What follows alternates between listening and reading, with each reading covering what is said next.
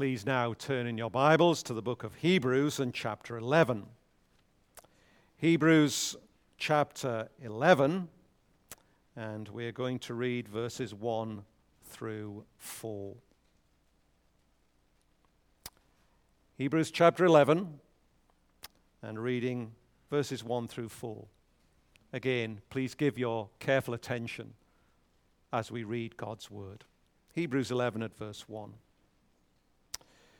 Now, faith is the substance of things hoped for, the evidence of things not seen. For by it the elders obtained a good testimony. By faith, we understand that the worlds were framed by the word of God, so that the things which are seen were not made of things which are visible. By faith, Abel offered to God a more excellent sacrifice than Cain, through which he obtained witness that he was righteous, God testifying of his gifts, and through it, he, being dead, still speaks. Amen. The grass withers and the flower falls, but the word of our God abides forever.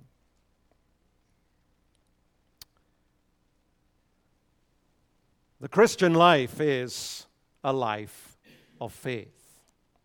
We began last week's Sunday morning sermon with that sentence. We begin it again this week. The Christian life is a life of faith. Faith is the instrument by which we receive the benefits of Christ's saving work.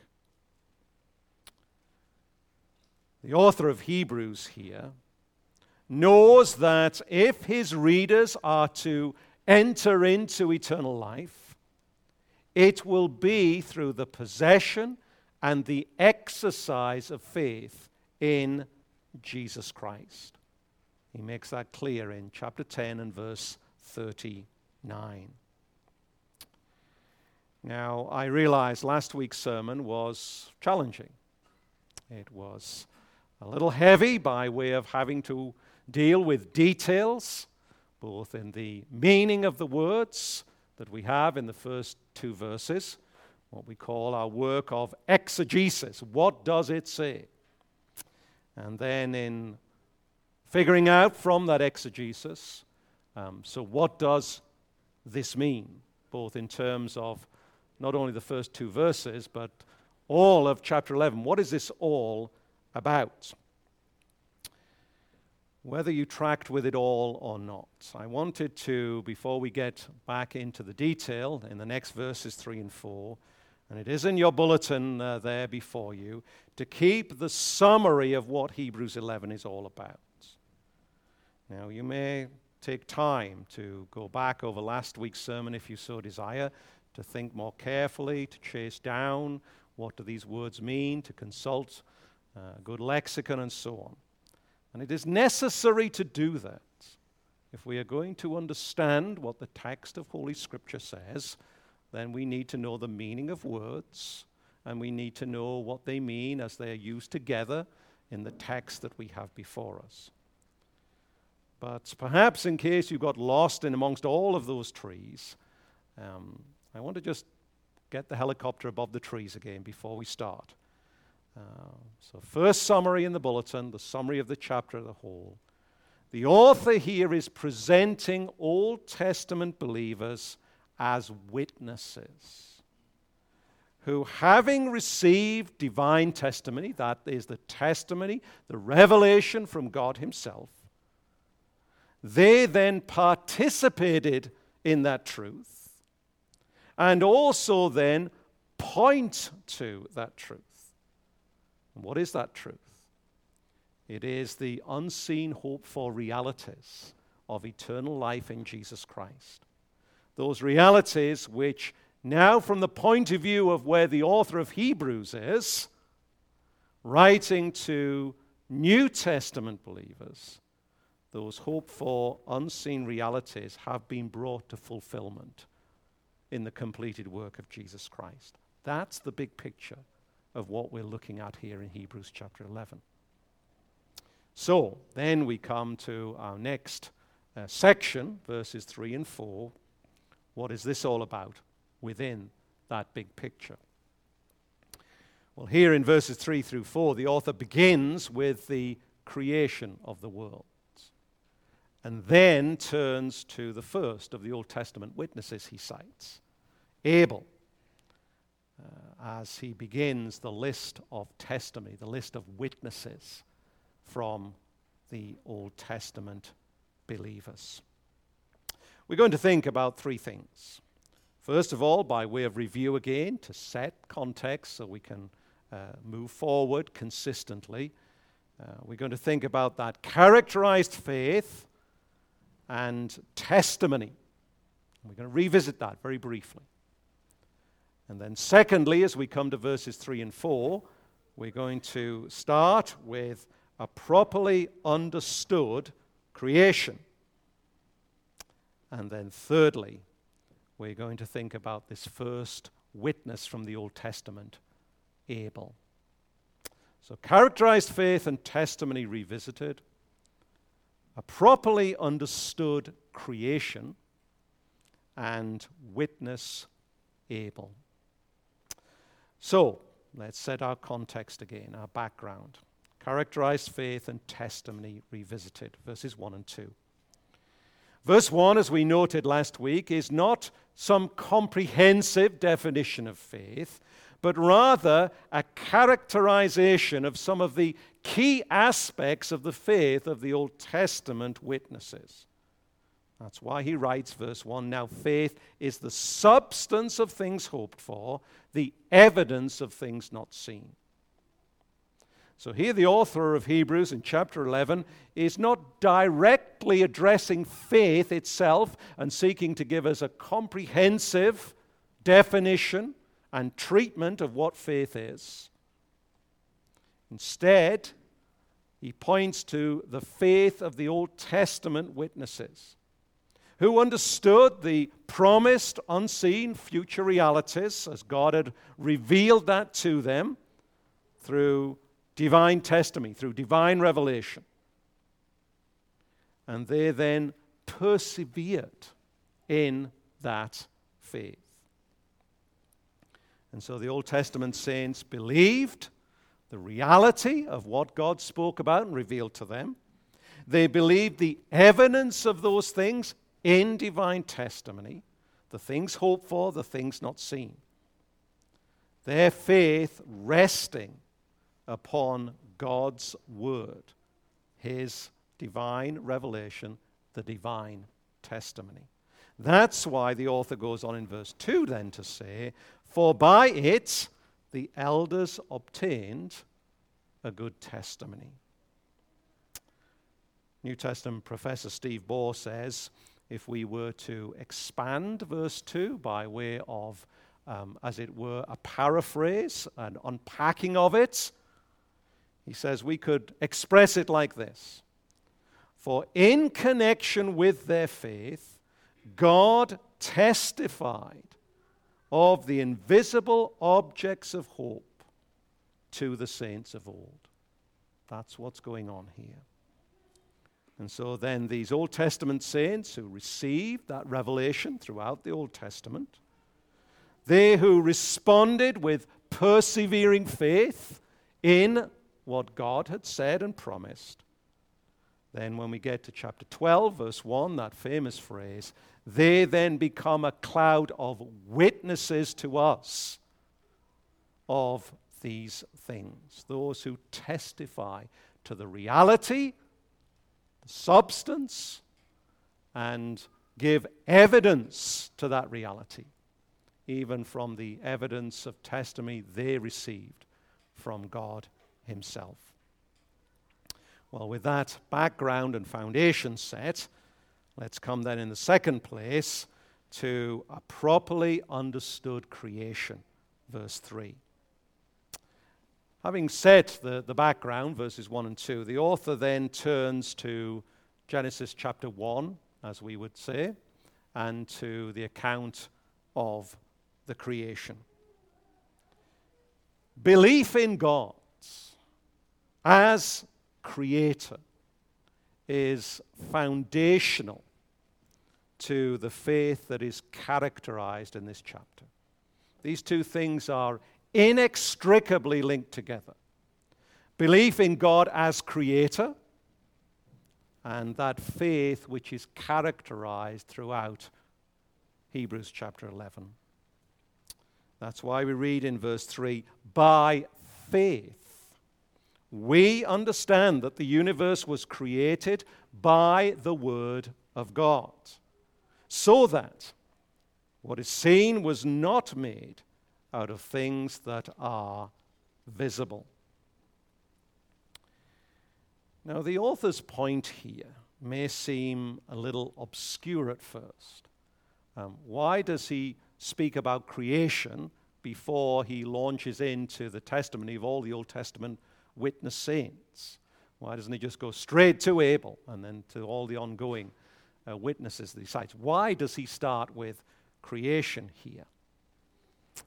Well, though his point may seem a little obscure as to why is he doing this, it is one that is very relevant for us today, as it has been down through all generations.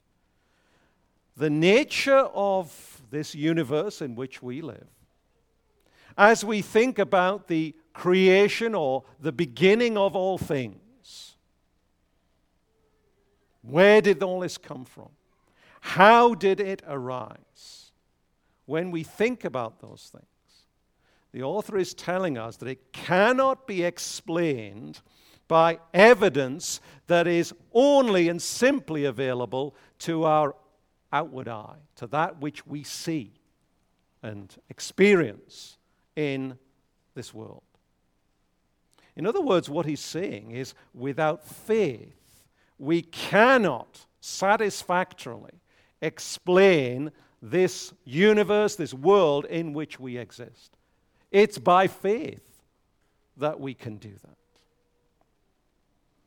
Now, you don't have to talk to people in our day and generation for very long asking the question, so where did we come from? How did all this arise? Whether you look at the sky in the glory of the day, with the sun at its height at noon, or whether you look at the glory of the stars at night, as you realize that we seem so small and insignificant in one planet, in one solar system, in the millions of galaxies. Where does all this come from? How did it arise? You don't have to talk long to people about those kinds of things before it becomes very clear very quickly that we live in a time and a day that's committed to thinking about those things, the universe and its origins, the history of all things that we can see, that excludes God. You might get an answer, I don't know. But what I do know is it's not God. You might get all sorts of other explanations and views and theories. But it's not God. That's the day and age in which we live, isn't it? It's particularly evident when we talk to people in our day and time, when we ask them then to give some explanation. So how did all this begin? Where did it come from? One of the most popular answers today is what is called the Big Bang Theory. You may have heard of it. Without us being astrophysicists and knowing all of the technicalities of the science that is associated with that theory, it generally and simply says to people like you and me who are not great experts in astrophysics, it basically says that this universe was caused by some massive outward explosion of an incredibly dense mass. Somehow, some way, there was this mass, this dense mass, and somehow, some way, it exploded. And we now have what we have. Well, even just saying it as simply as that, I'm sure there are many questions occurring to you as they occur to me. Perhaps the most fundamental question is this. Well, what caused it, though? Where did that mass come from? And what caused it to explode? And what caused the result of that to be the glory of the heavens and the earth that we see? And what is very ironic is that those kind of questions, many, if not most, scientists leave unanswered. They do not have an answer to that. Why? Because of what it says here in the scriptures in the book of Hebrews. Only faith provides an answer, both for Christian and non-Christian, for believer and atheist. The universe was formed out of nothing into nothing by the word of God. But it's only by faith we believe that, by apprehend that.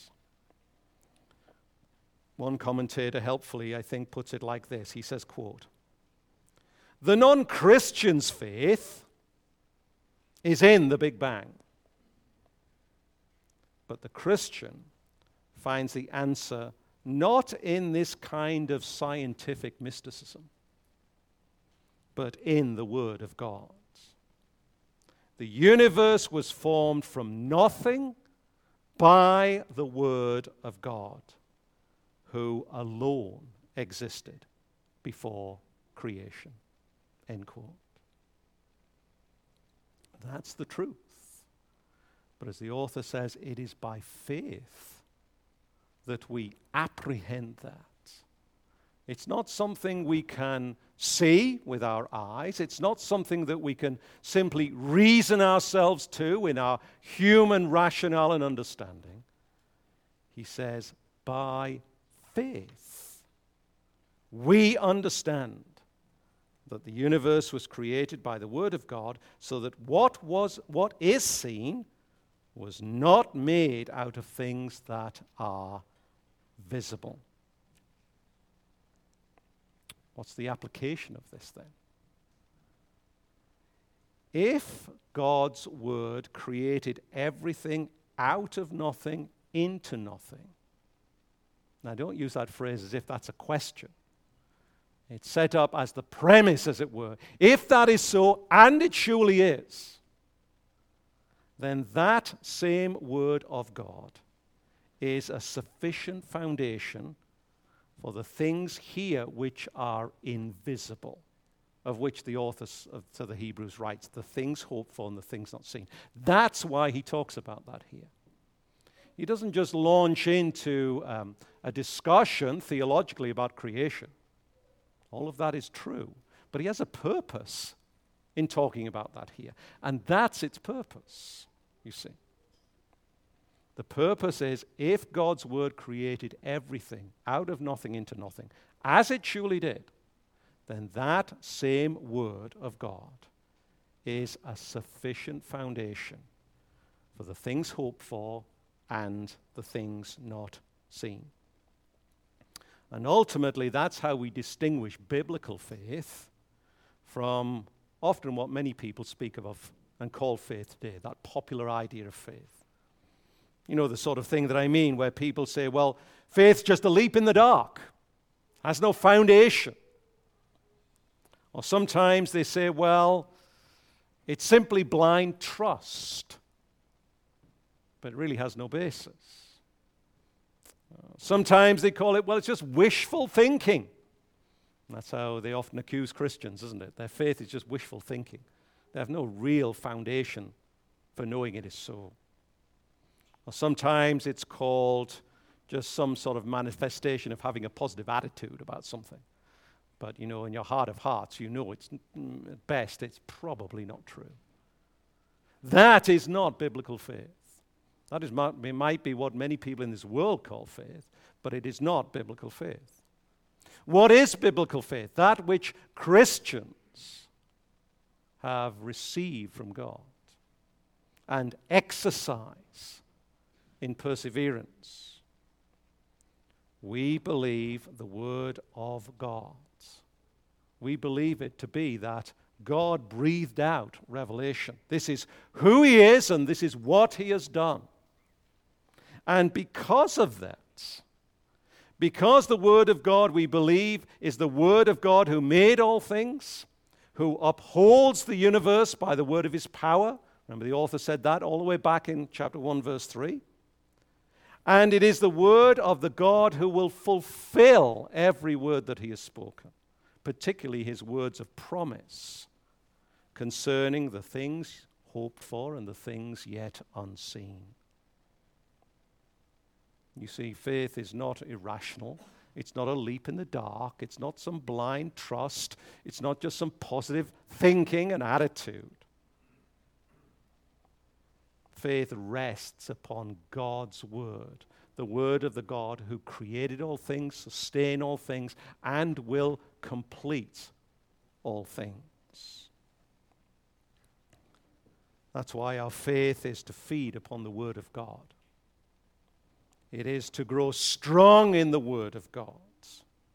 It is to rest secure in the Word of God and to bear fruit from the Word of God.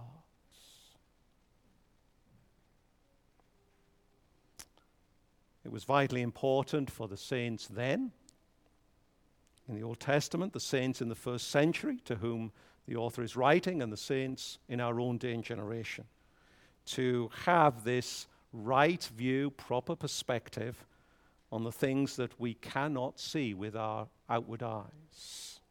They couldn't and we can't. And yet the author calls them here unseen realities.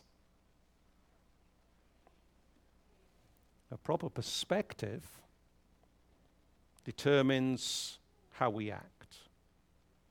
We've talked about that many times in different contexts, haven't we, through many different sermons over years. What we believe determines what we do. How you believe concerning the promise of God, concerning the things yet unseen, the glories of heaven above, eternal life in Jesus Christ, determines how you live. How did these Old Testament saints live as they yet had to persevere things yet unseen, yet hoped for? They endured, as we were thinking in our Sunday school hour this morning, they patiently endured, not having yet fully received. In God's plan and purpose, they wouldn't until they received with all of God's people at the end of time. But they yet patiently endured in that belief, exercising that faith, even in the midst of persecution, suffering. Even as the saints in the first century here, to whom the author of the Hebrews first wrote, we know that they had to endure some measure of persecution, probably already happening as he was writing to them, certainly most likely to increase in intensity in the near future. Those saints shared that same perspective, that same view. Faith, trust in the divine testimony of the reality of the promise of eternal life, salvation in Jesus Christ. The author mentions it concerning these Hebrews back in chapter 10, verses 32 through 34. And in the light of that, they are encouraged, therefore, to persevere, to persist by such faith. And they are given the list here of witnesses of how they did it, so that might encourage them to do the same.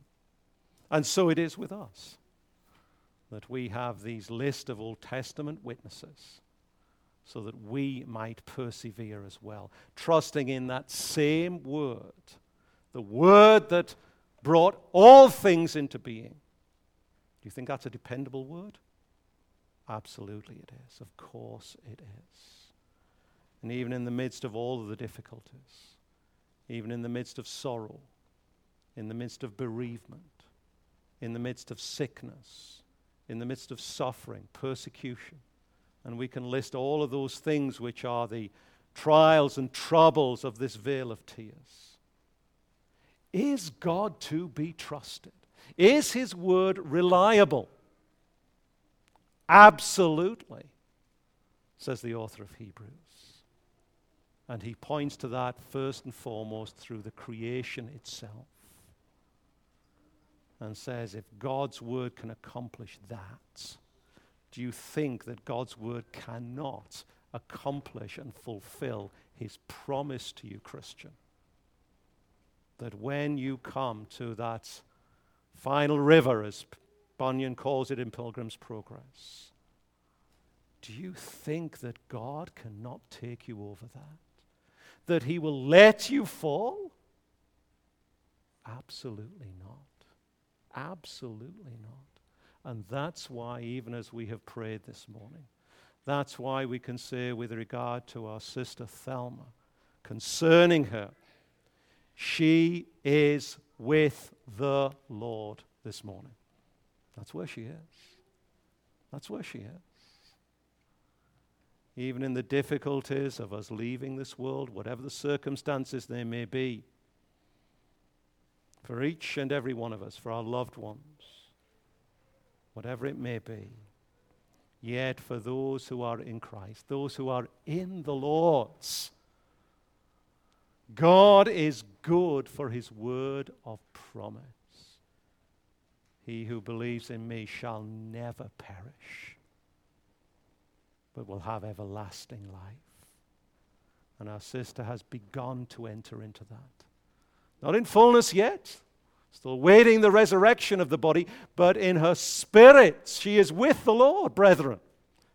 And I trust in the midst of our sorrow, we rejoice in that. We are yet this side of the veil. Unseen realities, hoped for realities. But they are real, brethren. And each of the saints that have passed into glory see the reality, even as we yet look with the eye of faith. Well, then that brings us in the third place to witness Abel. Witness Abel, verse 4. The first of the Old Testament saints mentioned here in Hebrews 11 is Abel. By faith, Abel offered to God a more excellent sacrifice than Cain. Now, notice here that the author is very careful in what he says about this sacrifice of Abel, and indeed what he does not say. What does he say? And here I'm quoting from the New King James Version and likewise from the King James translation. It was a more excellent sacrifice than Cain's. We might render that phrase, a sacrifice of more consequence. Now again here, we have to do some work in the meaning of words. It's unavoidable if we want to understand what this text is saying. Here the author is using a relatively rare word, but the meaning of it is long established in the original Greek, which signifies something of more value or more importance. That's why it's rendered a more excellent, or we could put it of more consequence, the sacrifice. To give some illustrations, even from the New Testament biblical text, without going further afield in documents of the same time in the Greek language. In the Gospels, for instance, Matthew 6, verse 25, parallel in Luke 12, 23, Jesus says, "Is not your life more than food, and your body than its apparel?" And there, that's the same word. And clearly the understanding there, the meaning there, it is of more value, right? It's of more significance. What our Lord says makes no sense comparing our life with food, your body with clothing, if the meaning of the word is not more valuable, of more significance, of more consequence. Likewise, later on in the Gospel, Matthew 12, 41 through 42, parallel Luke 11, 31, 32. Jesus again says, "And behold, something greater, something more than something more than Jonah is here with you," comparing the prophet Jonah to himself. In the parallel in Luke, he compares himself with Solomon. A greater than Solomon is here.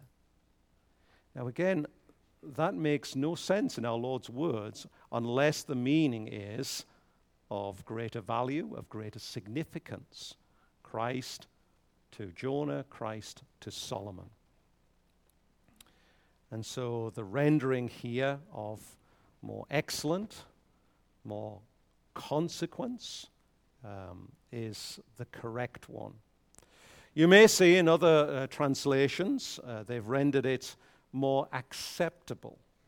You find that in the ESV, sometimes in the RSV too, NRSV. But that rendering has no basis. You can go and look it up in the best lexicons. You will find no basis for rendering it that way. There is a word in the Greek to do exactly that. It's not the one the author uses here. We won't go too far down into the details of language study here. But you just need to know that there's no established use of that in the text. And there is a perfectly good word to say that if you want to say it, and that's a different word. Some of the other translations use the word better. They say it's a better sacrifice rather than something more, turning value or whatever. That's not as bad a rendering, but it does tend to push us in the direction of saying, well, there's something of great significance and value in the sacrifice itself compared to Cain's. So making an absolute contrast between Abel's sacrifice and Cain's sacrifice. You'll find the New American Standard translates it that way, so does the NIV. It tends to push you in the direction of saying there's something inherently valuable in Abel's sacrifice. But elsewhere, the book of the Hebrews makes clear that that is not the case. The only sacrifice that has intrinsic value in and of itself is not any offering of the blood of bulls and goats and lambs under all of the administration of the old covenant, but rather the only sacrifice with intrinsic value, value in and of itself, of course, is the great sacrifice of Christ. And the author has said that over and over again. That sacrifice is the one which is better by far. You remember he says that back in Hebrews chapter 9, verse 23. He'll say it again when we get to chapter 12, verse 24.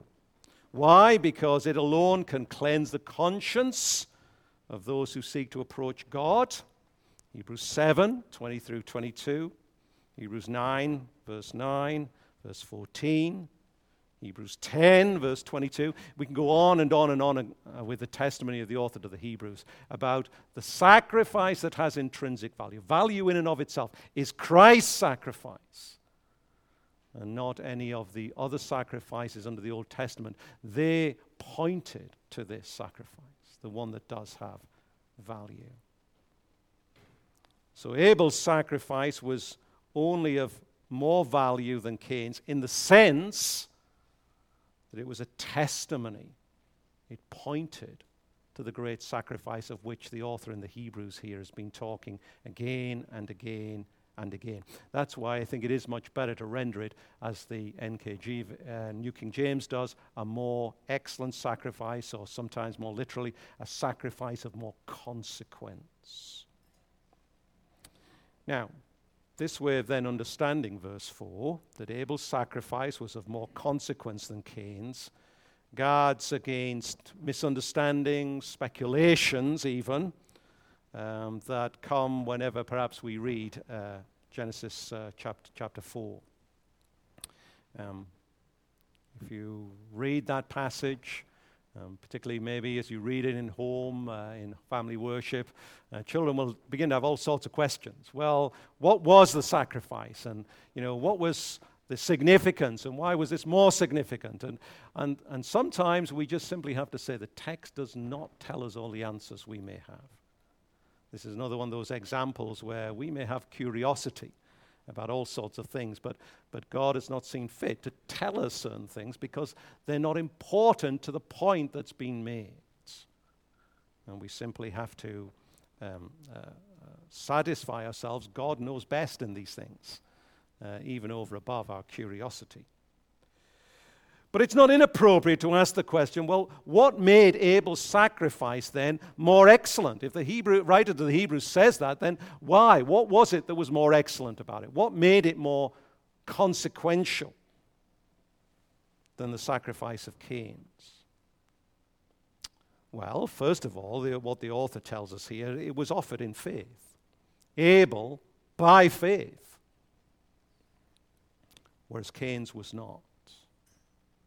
But even there, we have to be careful. Yes, Abel's sacrifice was offered by faith. But it is not just faith in and of itself. Faith always has to have an object, as we say. Faith in something. That's why it is at best very sloppy language to say, I'm saved by faith. You are not saved by faith. You are saved by faith in Christ. You see, faith has to have an object. Faith in what? You see, you're not saved by the faith. You're saved by faith in Christ, who is the Savior of all those who put their trust, who exercise faith in Him. Here in the context, we want to say faith does not again carry some intrinsic power in and of itself. Abel was not just saved by some definition of faith, some trust. He was trusting in what? In the Lord, who had revealed to him, even as it had been revealed from the very beginning, Genesis 3:15, God was going to send the seed of the woman to be the Savior. That's what he had faith in the Lord, in the Lord's word. That's why by faith he offered sacrifices to the Lord. You see, it's really important here that we grasp this, because when we fast forward here to the time of the Hebrews, if it's just you have to have faith, well, then these Old Testament saints, well, they could say, well, we do have faith, right? We've been exercising faith in all of the temple worship as it's been established under Moses to offer the blood of bulls and goats at all of the established times and places. We have faith because we do this. One commentator puts it like this: faith does not carry some intrinsic power to consecrate any arbitrary gift we might devise into an acceptable service to God. If it could, the original hearers of Hebrews could rightly respond to the author's epistle by claiming that they were turning in faith to the Levitical sacrifices. If faith in God is all that is needed, why not continue in exclusive temple worship and leave the approach to God through Christ's sacrifice as an option for those who choose to follow that way? End quote. You see what he's saying? It's not just having some arbitrary faith. Say, well, I have faith in God and I'm going to do it this way. When God has said that has come to a conclusion, it was only ever meant to be temporary, the Levitical code. Now the reality is the fulfillment in Christ, and it's in Him and in Him alone. That's the only way. They couldn't sort of say, well, I would like to have faith in something else. I'm going to say it's faith in God, but I'm going to do it this way. No, no, no. Biblical faith again, the foundation of it is God's word, what He has said.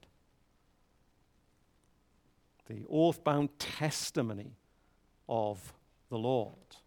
And that's why the author of the Hebrews again and again was saying to these people, you can't turn again and go back to something which God has now said is obsolete. It was good for the time it was given and for the purpose it was given for. It was preparatory. But that now is all passed away with the coming of Jesus Christ. Faith now is in the Son and in no one else if you would be saved.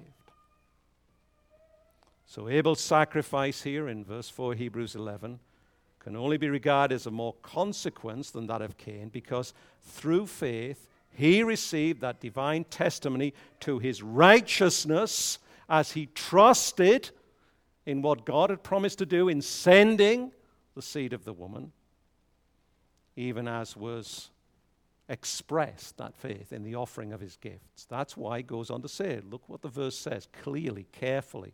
By faith, Abel offered to God a more excellent sacrifice than Cain, through which he obtained witness that he was righteous, God testifying of his gifts.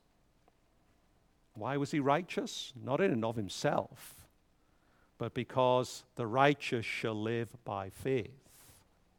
That's what the writer of the Hebrews has just said back in verse 38 of chapter 10.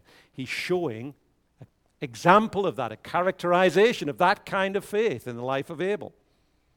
Of course, expressing what the prophet Habakkuk had said. Habakkuk 2:4, the just, the righteous shall live by faith. What Paul says over and over again, Romans 1:17, Galatians 3:11, the righteous shall live by faith. By faith, Abel offered to God a more excellent sacrifice than Cain, through which he obtained witness that he was righteous, God testifying of his gifts. God bears witness to and attests to Abel's gift as being more valuable, more significant than Cain's, because it is a pointer to the great sacrifice of Christ, again, who would come in God's fullness of time in the future. And then as we come to this last clause in verse 4, the author clearly points again to Genesis chapter 4, in particular verse 10, when he observes that Abel still speaks of these things even in death. Now, there is a significant difference here that we need to note very quickly. In Genesis 4:10, Abel's blood cries out to God from the earth as a cry for vengeance. Many of us will know that and will remember that. Vengeance against his murderer, his brother Cain, which God duly executes by pronouncing judgment on Cain, verses 11 and 12. But here in Hebrews 11:4, Abel himself speaks to us through faith, even though he's dead. So in Genesis 4:10, the blood of Abel is crying out for the ground, for justice, for vengeance, for the murder of Abel, fratricide as we call it, murder by even a brother. Here the focus in Hebrews 11:4, without denying all of that, is true, and that's what Genesis 4:10 focuses on. Here in Hebrews 11:4, the author is focusing on not the blood crying out from the ground for vengeance, but on Abel himself still witnessing, even though he is dead. What's the author's point here? Well, once the cry of Abel's blood to God was recorded as part of inscripturated word, once that's recorded in the Bible, as we call the Word of God, once that's in there, once it's part of that living, active voice of Scripture, Abel becomes then that living witness, the author says, who speaks to us of the righteousness of faith. Even as he will go on to say when he gets down to verse 7. And so the object of Abel's faith was that to which his sacrifice pointed, blood, which speaks better than his own. The focus here is not on the poured out blood of Abel in the crime of murder, but pointing to the faith of Abel in his sacrifice, which points to the sacrifice of the Son of God, the blood shed upon the cross at Calvary for the remission of sin. Again, the author makes that clear when we get to the chapter 12, verse 24. Well, what's the so what as we close here of the testimony of Abel? Here he's testifying to God's great purpose to send the Lamb of God, who will take away the sin of the world, which is pointed to in Abel's sacrifice. That's what this is all about here, the author says. Question, again, by application is the same. And I don't apologize for making it the same as it was at the end of last week's sermon. Will you receive that testimony this morning? And will you believe it? Abel did. Even at the point of the giving of his life, he was faithful in believing, not just arbitrarily in the Lord, but in the Lord's word to ultimately send the Son of God to die in the place of sinners. That was his faith, trusting in the revealed word of God to him, acknowledged by his sacrificing to God, and that itself being a picture of what God himself would ultimately do. Let me look out and ask you this morning, do you have such faith? Do you have faith like that, biblical faith? Faith solidly rooted in the evidence of what God has said himself. Faith which has substance, as he calls it in verse 1. Do you have that kind of faith that's founded on oath-bound testimony of God himself? It testifies of who God is and what he has done. You are a sinner, guilty before God by nature this morning. We all are. And there's no remedy in ourselves. But here is the remedy that God himself has placed his word upon. Whosoever believes shall not perish, but have everlasting life. Let me ask you as we close, have you received that? Have you participated in the reality of that? Not just nodding your head to it in some form of intellectual assent even. By way of, well, yeah, if you push me, I guess, in religious things, sure, I can agree with that. Do you rest your very life upon it is the question. If you were to die today, if you were to die this very moment, do you have the certainty, the assurance in your soul that having rested upon that which cannot fail you, the Word of God itself, that you will be in the everlasting glory with God himself at that moment? It's a sobering question, isn't it? Sobering question. And it ought to sober us. But it's not a question that we can say it's one of those, that the Bible doesn't answer. We talked about some of those questions that we have of idle curiosity. This is not a question of idle curiosity. This is a question of ultimate life and death, of ultimate eternal things. Do you have such faith in Christ, resting upon God's word?